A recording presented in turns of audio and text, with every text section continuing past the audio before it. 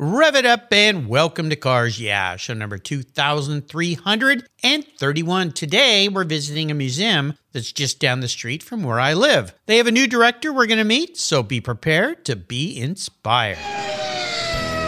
This is Cars Yeah, where you'll enjoy interviews with inspiring automotive enthusiasts. Mark Green is here to provide you with a fuel injection of automotive inspiration. So get in, sit down, buckle up, and get ready for a wild ride here on Cars Yeah.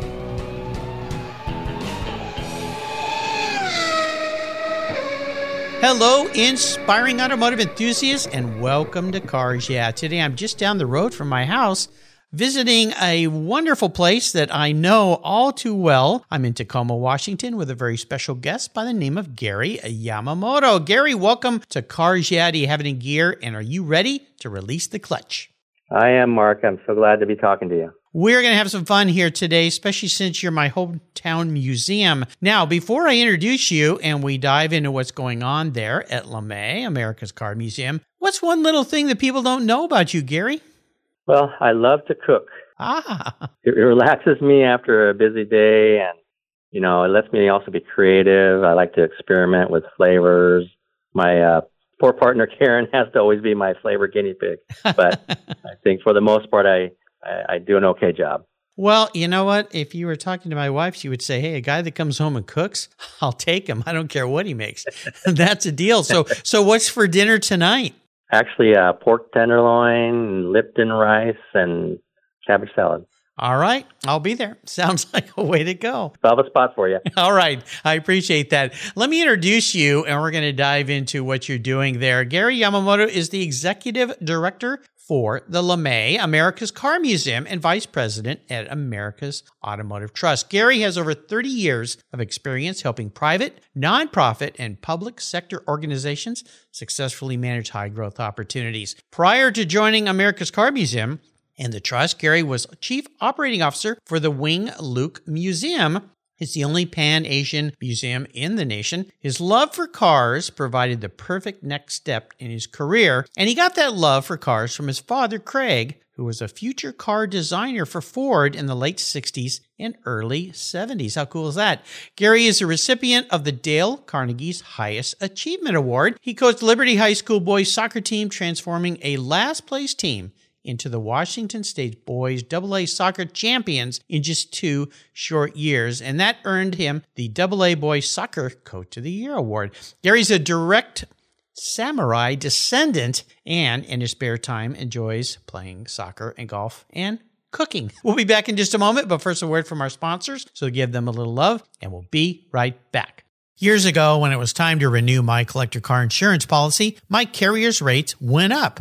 Way up, but my usage was the same and I never made a claim. I didn't even have a ticket. So what's with that? So I turned to American Collectors Insurance. Has your collector car insurance recently raised your rates for no good reason? Tired of paying an annual membership fee? Then it's time to look around and call American Collectors Insurance. I shopped around, I asked friends for recommendations, and found a winner that I can trust. And boy, I'm glad I did. I saved hundreds of dollars every year and slept better at night knowing my baby was properly insured. American Collectors Insurance have been protecting vehicles since 1976. They provided me with an agreed value insurance policy backed by their history of taking great care of their clients. What could be better than that? So give them a call and ask for a quote today. 866-ACI-YEAH. That's 866-224-9324. And protect the ones you love like I did with American Collectors Insurance. Classic car insurance designed by collectors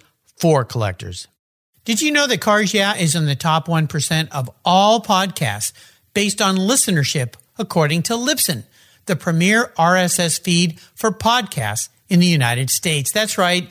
Plus, DuPont Registry recommended Cars Yeah is one of their top 10 car podcasts for you to enjoy. Cars Yeah has experienced tremendous growth, plus your ads are evergreen, meaning they never go away. And more listeners find Cars Yeah every day for their daily dose of automotive inspiration. Do you want to expose your brand to a highly targeted list of automotive enthusiasts in a very unique and very personal way? Well, I can help you. Contact me, Mark Green, at mark@carsyeah.com or through the website at carsyeah.com today to learn more.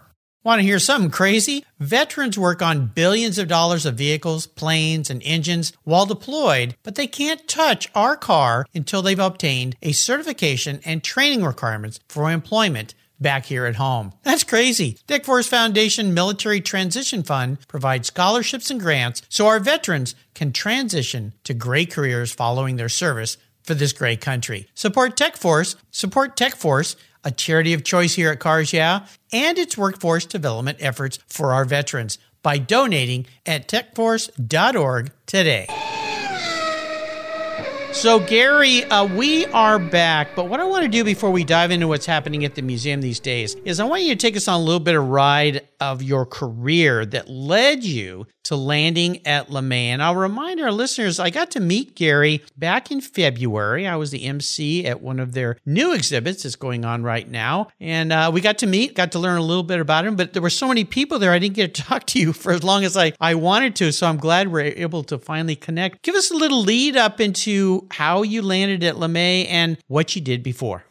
Sure. And Mark, thank you so much for helping us with Open Our Porsche exhibit. It turned out to be a huge success. So yeah. A large part to your help there. So thank you. Well, I appreciate the honor. Thank you.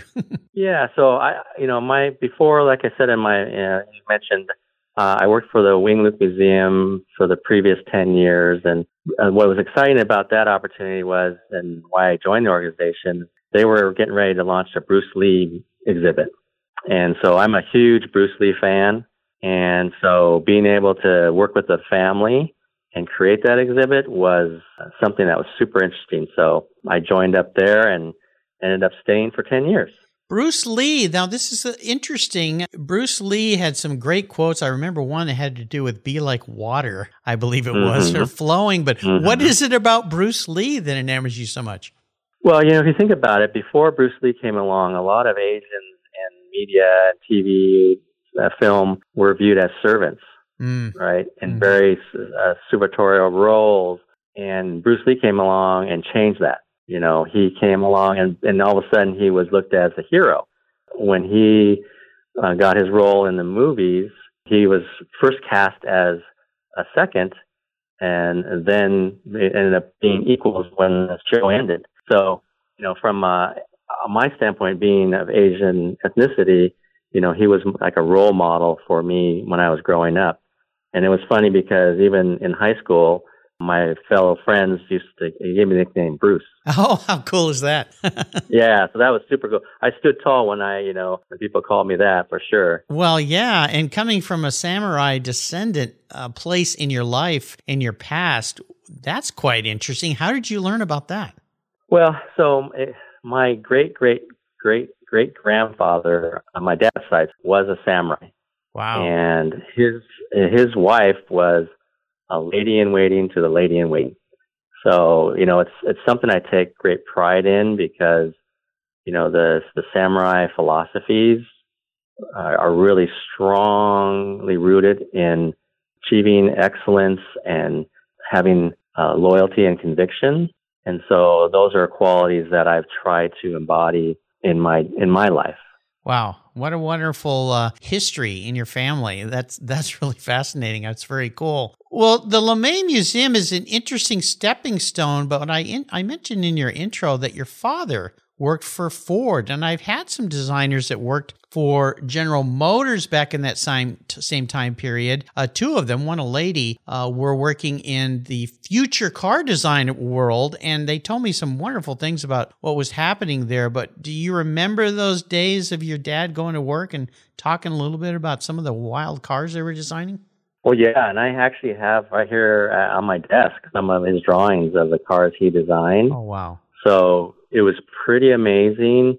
The cars that he and his fellow designers were drawing look a lot like the cars today. Oh, really? And so if you think about back in the late 60s, to have that vision, it's pretty phenomenal. And so, but the challenge my dad said was that at Ford, at least, they told him specifically that his cars were too out there. They're not going to happen. Right. And so after a while, he said, why am I doing this if they're never going to happen? And so that's why he left. Oh, I see. One story from when he was there was cool. He was able to bring home a Shelby Cobra. Oh, my gosh. Wow. I know at that time. So the designers were allowed to bring it home. So he quickly ran in the house and said, come on out. I only have the car for half an hour. Oh my gosh.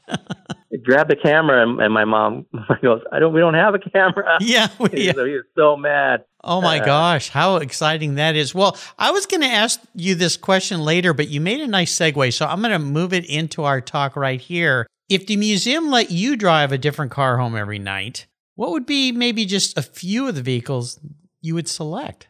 Oh, wow. There's so many I know. incredible cars here. That'd be hard to do. But my favorite car here at the museum is our 1948 Tucker. Oh, of course. It's, and it's so funny because I really thought I liked new cars, right? Cutting edge cars. But this car, something about it just speaks to me. Yeah. It's a beautiful blue color. It's got a helicopter engine in it, suicide doors, and 3 headlights, So it's definitely a head turner.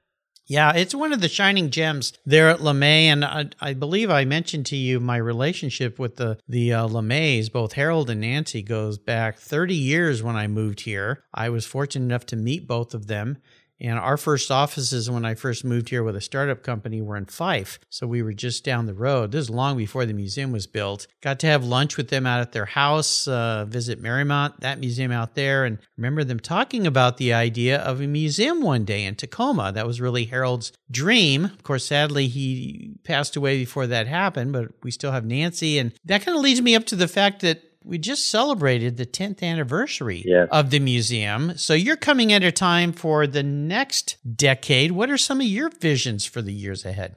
Well, yeah, I'm glad you asked. A couple of things we're working on here at the museum is we're trying to showcase the cars in a more attractive way. So how a lot of the cars were showcased here were just the front ends of them. Mm-hmm. Some of the cars, the rear end tails are what made that car attractive and exciting. Right. So again, we're trying to do that, group cars into groups so you can see the progression of the car's design over a period of time.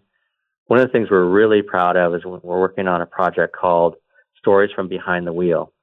And what this is we're trying to gather stories about the car, personal stories, from either the owner or someone who owned a car very similar, and share those with our guests who come in the museum. So it allows them to learn more about that car and have a stronger connection to them, because they're all beautiful cars. But when they hear this car was owned by the woman who designed the curling iron, mm-hmm. say, wow, that's cool. Or we have a car here that one family owned. That's the only car they ever owned. Oh my gosh! Until they were 90 years old. Oh my gosh! Wow! Donated it to the museum. So these are stories that when people hear about them, or we got some older cars here. One Lincoln that is the first car that went over the Tacoma's bridge. All 3 of them. That's an amazing story that people hopefully can walk away with and say that that car is even more amazing now that I've heard the story. Yeah. The stories are so important. You mentioned those cars going over the Tacoma Narrows Bridge. Was that the first bridge, the one that ended up not lasting very long? All of them. The first car to go over all of them. Oh, really? Yes. Oh, my gosh. Yes. Oh, that's cool. That makes the story even more fun. Yes. For listeners today that have not had the privilege and joy of visiting the museum, can you explain a little bit of how this museum is set up? Because it's very unique in its design. Yeah, well, the design itself causes a lot of conversation because, its unique shape. So people say, what is that? Is that a hood cowl? Is that a rear fender? And it's not meant to be either, but it creates that conversation. But it does have that automotive kind of feel and look. But the museum is a lot bigger than people ever anticipate, because people walk in and say, I thought it was just one level, but it's actually 4 levels that are almost football sized. We have 165,000 square feet of cars. We're, I believe, the second largest car museum in the nation, second only to the Gilmore Museum. We have over 250 cars from our own collection, Plus, we have an additional 80 to 100 cars on loan from other collectors. So the way the museum's set up is the first floor is what we call our showcase gallery, which shows specific exhibits that rotate.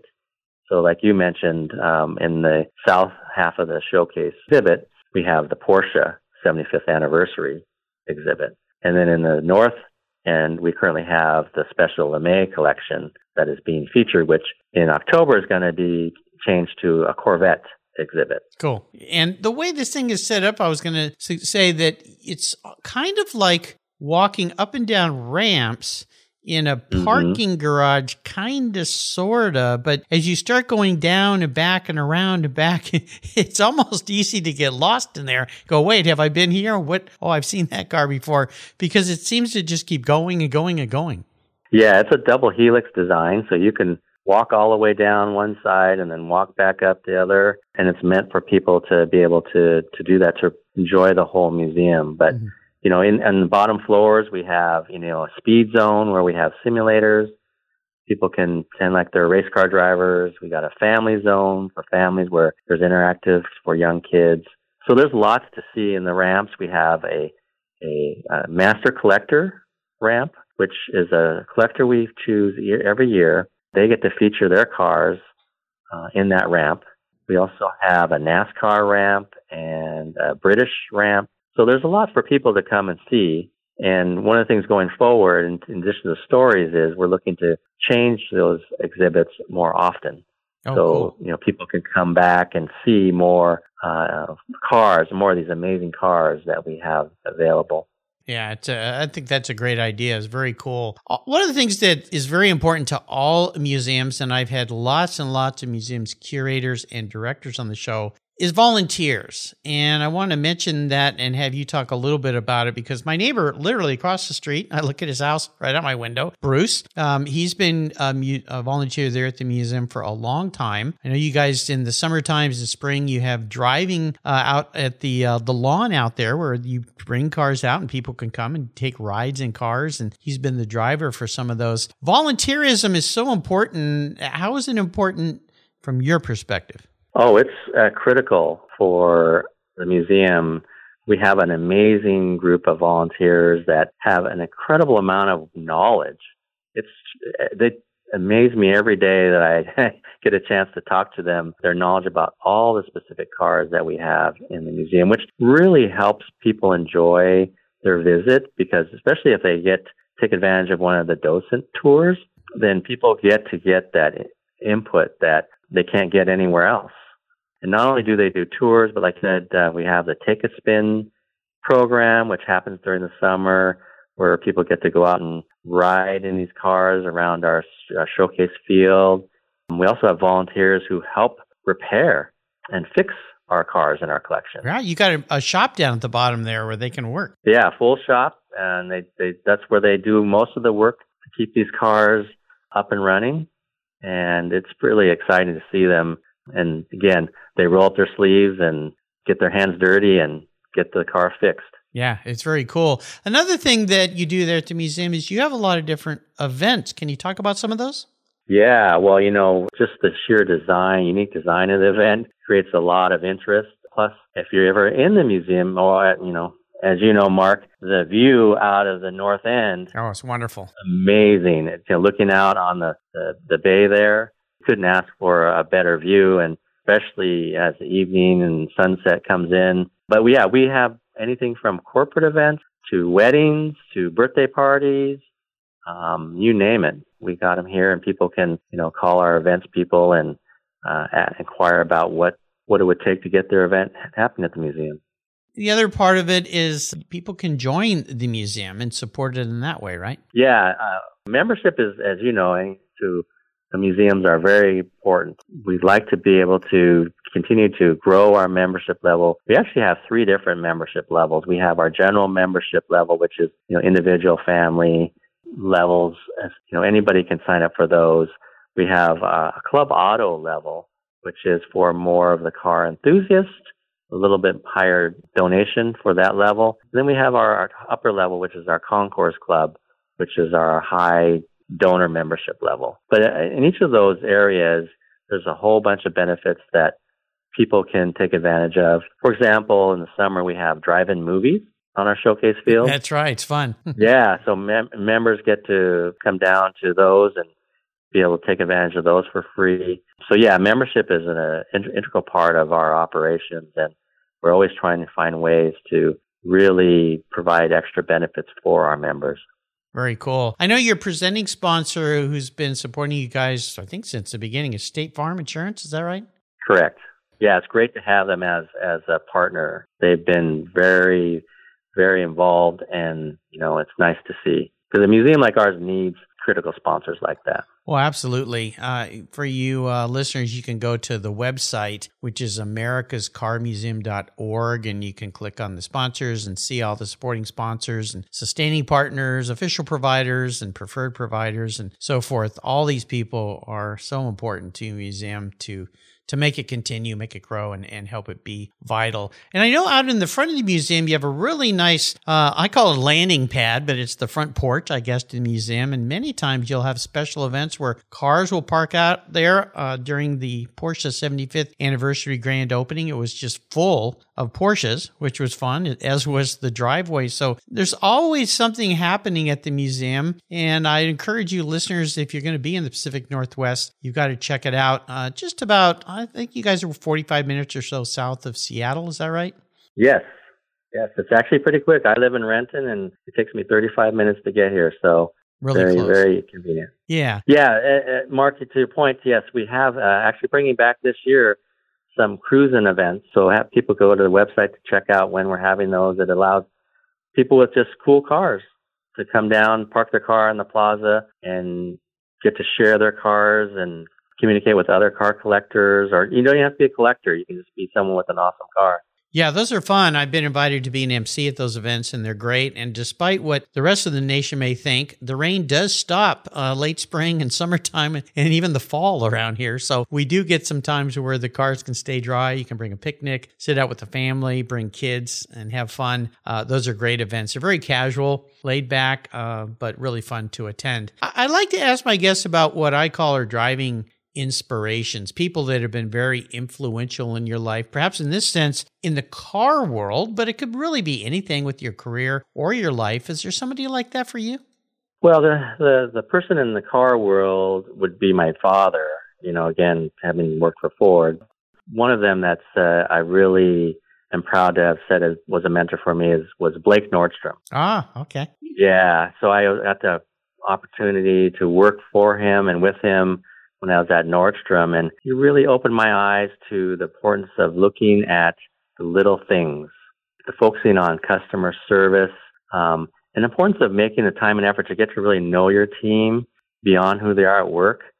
One example of how amazing he was that I remember to this day is we had a really large quarterly meeting when I was there, and Nordstrom's a big company, so there are probably over 200 people in the room. As Blake walked in to the room, he stopped and shook hands with a number of people, and every one of them he addressed by their first name. Oh, wow. That's impressive. It was amazing. I mean, he's just walking and introducing and shaking their hands, and it's something little, but to those people, it's huge to see that they were important enough that he remembered their name. Yeah. My daughter's worked for Nordstrom, I believe, for 10 years now. And oh, great. Yeah, has said very much the same thing. So, in fact, back in the days when I was going into an office and working, and I had to actually kind of dress up a little bit, if you will, even going way back to the days of suits and ties. My first career as an advertising executive, Nordstrom was the only store I ever shopped at. I always bought everything there, and that was because of their, back then, very liberal return policy, which I'm proud to say I only took advantage of once. I know a lot of people took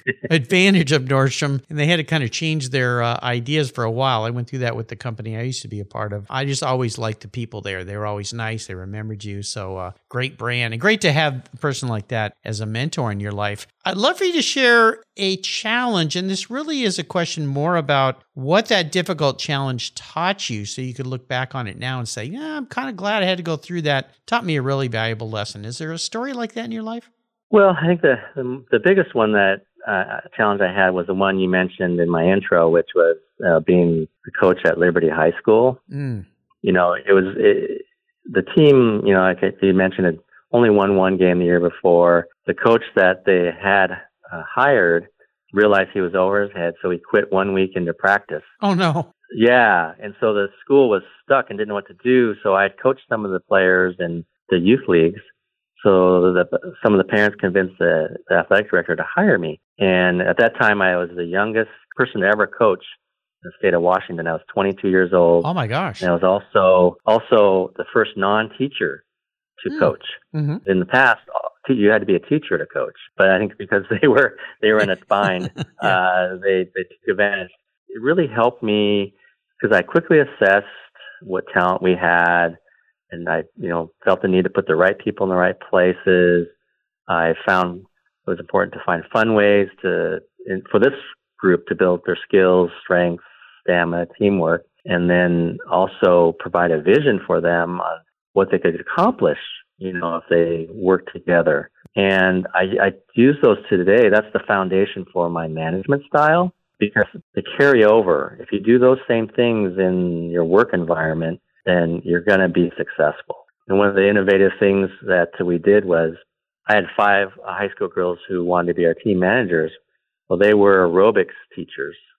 And so I thought, I'm going to ask them to do an opening aerobic and strength plan for every practice. And they loved it. So they created one, and, nothing motivates young men like being possibly outperformed and outshined by young women, right? Yeah, you are brilliant.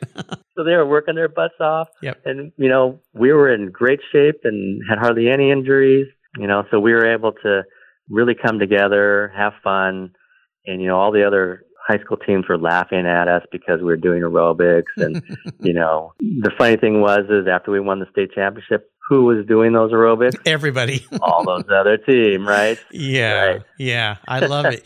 There's that saying that most people leave jobs not because of the pay or the position. It's because of their bosses, either managers or senior level people, because they have never really brought the group together as a team. And it's all led by the top, micromanaging, all those kinds of things. So brilliant that you did that into your career. I think it's so important for people to feel like they're part of something, right? Right. I mean, another thing too, when I was coaching, I was playing soccer, so I strapped on my shoes and was out there practicing with them. And I still like to be involved today with my teams, because if they see you on the front lines with them, they're going to say, hey, my job is important. I better work my butt off because he's here doing the same thing. And so it's totally true. And I think, there's too many managers or directors out there who say, oh, I've earned my keep and I can just sit in my office and put my feet on the desk. No, you want to be successful. You got to get out there and roll up your sleeves with everyone else. Oh, yeah. Yeah, absolutely. Years and years ago, I worked I had clients. We worked in advertising in the real estate world. There was a big company down in San Diego that we worked with. I mean, it'd been around forever. They built major freeways and roadways around town. And the patriarch there was a very interesting, charismatic guy. And I remember going to a meeting there to present some marketing materials we were creating. And he was walking down the hall, and he bent over and picked up a piece of trash. And I was a young kid, and I thought, wow, well, like the top dog is picking up trash in the hallway. And he turned around, I must have had an expression. He said, you're probably surprised that I did that. And I said, well, okay, I'll take the bait. And he said, if the leader isn't willing to do what, let's say, the person, like janitor or somebody who's maintenance is willing to do, how would you expect anyone else to have any care for the facility or the business otherwise? And it really stuck in my head. I'm still talking about it today, right? Yeah, I do that here. I do the same thing. I mean, and people have mentioned that. And again, it's people will get energized by and follow you if you do the things that, may be perceived as being over, what's the right word? Below you, but they're not. Right. Any strong team is only as strong as their weakest link. And so if you have a strong team and everyone plays a critical role, no matter who they are, it's important for them to feel wanted and feel like they are included. Right. We're going to talk about books in a minute here, but there's a book that this conversation brings to mind by Simon Sinek. You're probably familiar with it, called Leaders Eat Last. I've heard of it. I haven't read it. though. You will like this book. The subhead is Why Some Teams Pull Together and others don't. And of course, Simon Sinek, I love that guy. He's done some great things. I like his TED Talk about why we do things, why companies do things. But I think you'll enjoy that book. But before we get to books, we're going to keep talking about cars here. And I would love for you to share a special vehicle that's been in your life. Well, okay. Yeah, I've always loved cars. I have to have a new one like every 3 or 4 years. Oh, you're one of those. I used to be one of those guys. Yeah. It's not a very good hobby. Well, they always say it's not the most economically savvy thing to do, but you know what? I'll put both my hands up. I did that for years. Every 3 years, a new car. Yeah, it was just fun, you know. It is, and you get to enjoy them and then move on to the next one. But if I had to pick one, I'd probably say it's my current car. I have an Audi RS5. Ooh, nice. I like those. Yeah, and it's for some reason it's really super shiny. It has a ceramic coating, but you know what? I've had black cars. I've always had black cars. Oh, it's a black. Oh, you're one of those. You're a brave man. I couldn't own a black car. I'd go crazy. I'm such a clean freak. Almost all my cars have been black. Wow. And living up here in the Northwest, you're even more brave. Yeah, I know. Yeah. People say that, but anyway, so this one is like super shiny for some reason, so I love it. But anyways, a couple weeks after I got my car, I was driving home with Karen, and it was a nice, beautiful, sunny day, and I pulled up to the stoplight, and this guy in a really tricked out Camaro ZL1 pulled up next to me, and he started revving his engine and lurching his car forward, right, egging me to race him. And, he had tinted windows, so I couldn't really see him. But I just looked at Karen and laughed. And then when the light turned green, he took off like a rocket, and I just drove off like normal. But at the next stoplight, I could tell he still wanted to race because he did the same thing, but more aggressively, right? He was really revving his engine up. So there was no one else on the road. It was pretty straight. I thought, why not see how fast my car could go? So I took the bait. I turned to Karen. I did. I know it's bad. I turned to Karen and said, hold on. So I put it in a sport mode, and when the light turned green, I floored it, and I left him in the dust. He was probably surprised. He was probably surprised. This little old Audi blew his doors off, and I only floored it for a little bit because I'm not. And to your listeners out there, I'm not a advocate of road racing. It's dangerous.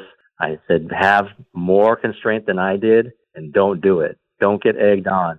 Exactly. Yeah, I love those cars. Yeah, they're really light, and they have, 444 horsepower. Oh gosh, yeah. So it's got some go. Those cars to me, I've had 4 BMW M3s, and that car is kind of an equivalent, although you got more horsepower. They kind of look the same in a way. They have that nice kind of squatty, aggressive look. So I know why you like that thing. So I'm a bit of a certified car psychologist. You may not know that about me, Gary, but now you do. I'm going to crawl into your head. So lay back on the psychologist couch here and think about this. If you were reincarnated or manifest as a vehicle, not what you want to be though. This is you as a vehicle, your personality. What would you be and why? Oh, wow. I probably would be the new Ferrari SUV. Oh, okay. Nice. Yeah, because it can do so many things. Fast, it's beautiful, fun, badass, and you can haul a few things. Although I'm not sure I would want to haul in that car, but you could. And I think it kind of embodies who I am in my career, because I think one of the reasons why I've been successful is because I have a number of strengths, not just one. So, I like to manage people. I know how to effectively market things, and I have a knack for managing numbers and money. So it's kind of that hybrid do everything car. Mm-hmm. Plus, I think I look good, but that's just me. Well, Karen tells me so. She says that's so. Is that I think it's got a strange name. The Purasang? Yeah, that's what I guessed. I wasn't going to try to pronounce it, but yeah. I think if I recall, I may be sorry for if I'm saying that wrong, but yeah, it's interesting to me how all the major manufacturers, and I just had a couple weeks ago a past Ferrari Formula One guest on the show, Stefan Johansson, who raced for Ferrari F1 and McLaren. Drove for Porsche to victory at LeMay. He's an IndyCar racer. He's an artist now, but I asked him what his daily driver was, and he loves Ferraris because he raced for them. But he says it's a Maserati SUV. So, it's SUVs they're everywhere now. And some of these things, you talk about the Porsche GTS, Cayenne GTS, or Macan GTS, things are rocket ships. So, yeah, haven't seen the new Ferrari yet. I'll look forward to when I see one of those. Well, I mentioned books early on, and we love books. Is there a particular book that you might share that you learned a lot from? I'm not a huge book reader, but a book that I recently read I really liked is Boys in the Boat. Okay. You read that one? It's a great book. It's about the amazing story of the rowers at the University of Washington. Right. That went and competed in the 1936 Olympics and beat the Germans. And it really, most of the story is about one of the rowers, Joe Rance. And man, this guy, if you think you ever had a hard life, young man, it's amazing he was able to accomplish anything for all the obstacles he had to overcome. Yeah. It is an amazing book. That's by author's name Brown, I think. Dan Brown? Yes. Daniel Brown. Yes. Yeah. It's a really great book. It's one of those books, and there's been several out by either military folks that have overcome hardship from being in POW camps or, who knows what. But it's one of those books that will really inspire you and make you realize, I don't think I really have it so bad compared to... Right. Yeah. It's a great book to read and very invigorating and leaves you feeling pretty good at the end, I think. So it's been a long time since I read it, but that's a good book. I think it was the 30s Olympics, like you said, 35, 36, somewhere in that era. I can't remember. It's either 32 or 36, I think. Yeah. I can't remember. Yeah, I think it was 30. I think it was 36. I just remember 32 because that's the year my dad was born. So I think it was the 30s. Yeah. I think you're right with 36. 36 Olympics, yeah. Yeah, very cool. Yeah. Just to read how these lumberjack boys, who never rode before, overcome so many, hurdles and obstacles to become proficient in rowing. Tremendous. So I'm going to enable you to go on the ultimate drive. I'm going to park any car in the world in your garage. You can take it for a drive with anybody, including somebody that's no longer with us. So somebody from the past. So maybe you wanted to take your great, I think it was 5 greats, samurai grandfather. That would be an interesting ride. What does the ultimate drive look like for you if I'm footing the bill and the dream? Well, my great whatever grandfather would be great, but he didn't speak English, so I wouldn't be able to converse with him. Yeah. I can't speak Japanese. Okay. But I think I would say I wouldn't want to take a ride with Bruce Lee. Okay. In a Lamborghini Aventador. I think it's been that car has just kind of always intrigued me. That's a rocket ship car. It's like a jet fighter. And I think, of course, I'd be driving because you got to drive a car like that. Yeah.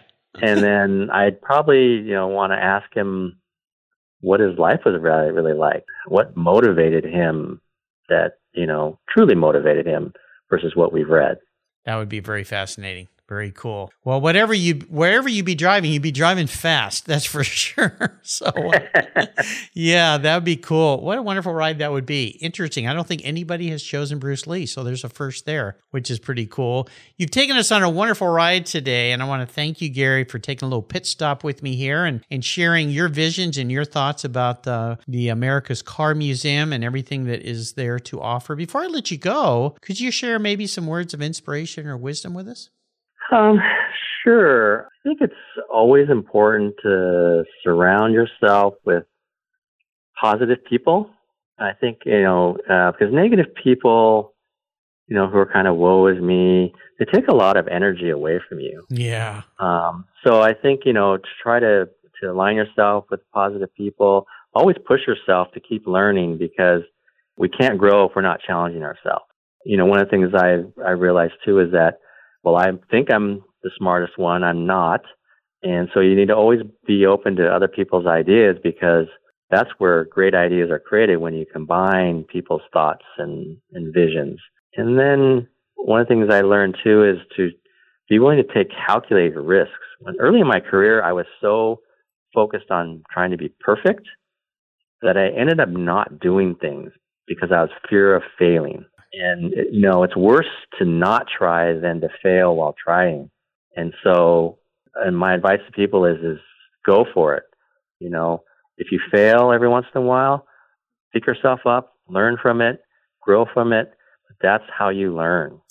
Yeah. You brought up a great memory. My dad, I really wanted to learn to go surfing, and I'd spent time in the ocean, grew up in Southern California, and I finally saved up my paper out money, bought a surfboard, went to the beach, and the waves were a little big, and I was a little spooked, and I thought, well, maybe I shouldn't go out. And my dad said, you know what? He said, if you don't go out, you'll never forgive yourself. This is your chance for your first time surfing. He said, I think what you're dealing with here is fear. And I was like, oh, my dad's calling me afraid, and he said, but you know what fear stands for, Mark? I said, what? He said, false evidence assumed real. And good one. Always remembered that. Yeah, he said, you think you're going to fail, but you might go out there and have fun, so go for it. And the other thing you brought to mind is a great quote that is, you are the average of the 5 people you spend the most time with. So surround yourself with good people. So Mom was right. Don't hang out with losers, right? Right. Yeah. Right. That's a good way to put it. Yeah. I haven't heard that before, so. Yep. Absolutely. Thank you. You're welcome. How can people learn more about LeMay, America's Car Museum? Yeah, go to our website, which is americascarmuseum.org, like you mentioned. We also have a Facebook and Instagram pages. You can get that information on our website as well. I'm on LinkedIn. You can connect with me through LinkedIn. Absolutely. I'll put all those links on Gary's show notes page, but they're easy to find. Just type LeMay Car Museum or America's Car Museum, or it'll pop up, I promise you. And if you're in the Pacific Northwest, you'll have to go and visit Gary and his wonderful team. And I want to do a shout out to one of your colleagues there, Jake, who got us together today. I met Jake when he first joined your organization. He's been a guest on the show, so you can go back and listen to Jake Alshid's story as well. So Gary, thank you for being so generous today with your time and your expertise and sharing your story with us. Until you and I talk again, I'll see you at America's Car Museum. Thank you, Mark. I enjoyed it. You're welcome. This was fun. Thank you so much for joining us on today's ride here at Cars Yeah. Drive on over to carsyeah.com to find show notes and inspiring automotive fun. Download your free copy of Filler Up, a fun book filled with gorgeous photographs of fuel filler fun, including quotes from more inspiring automotive enthusiasts. Download your copy today, and we'll see you next time on Cars Yeah.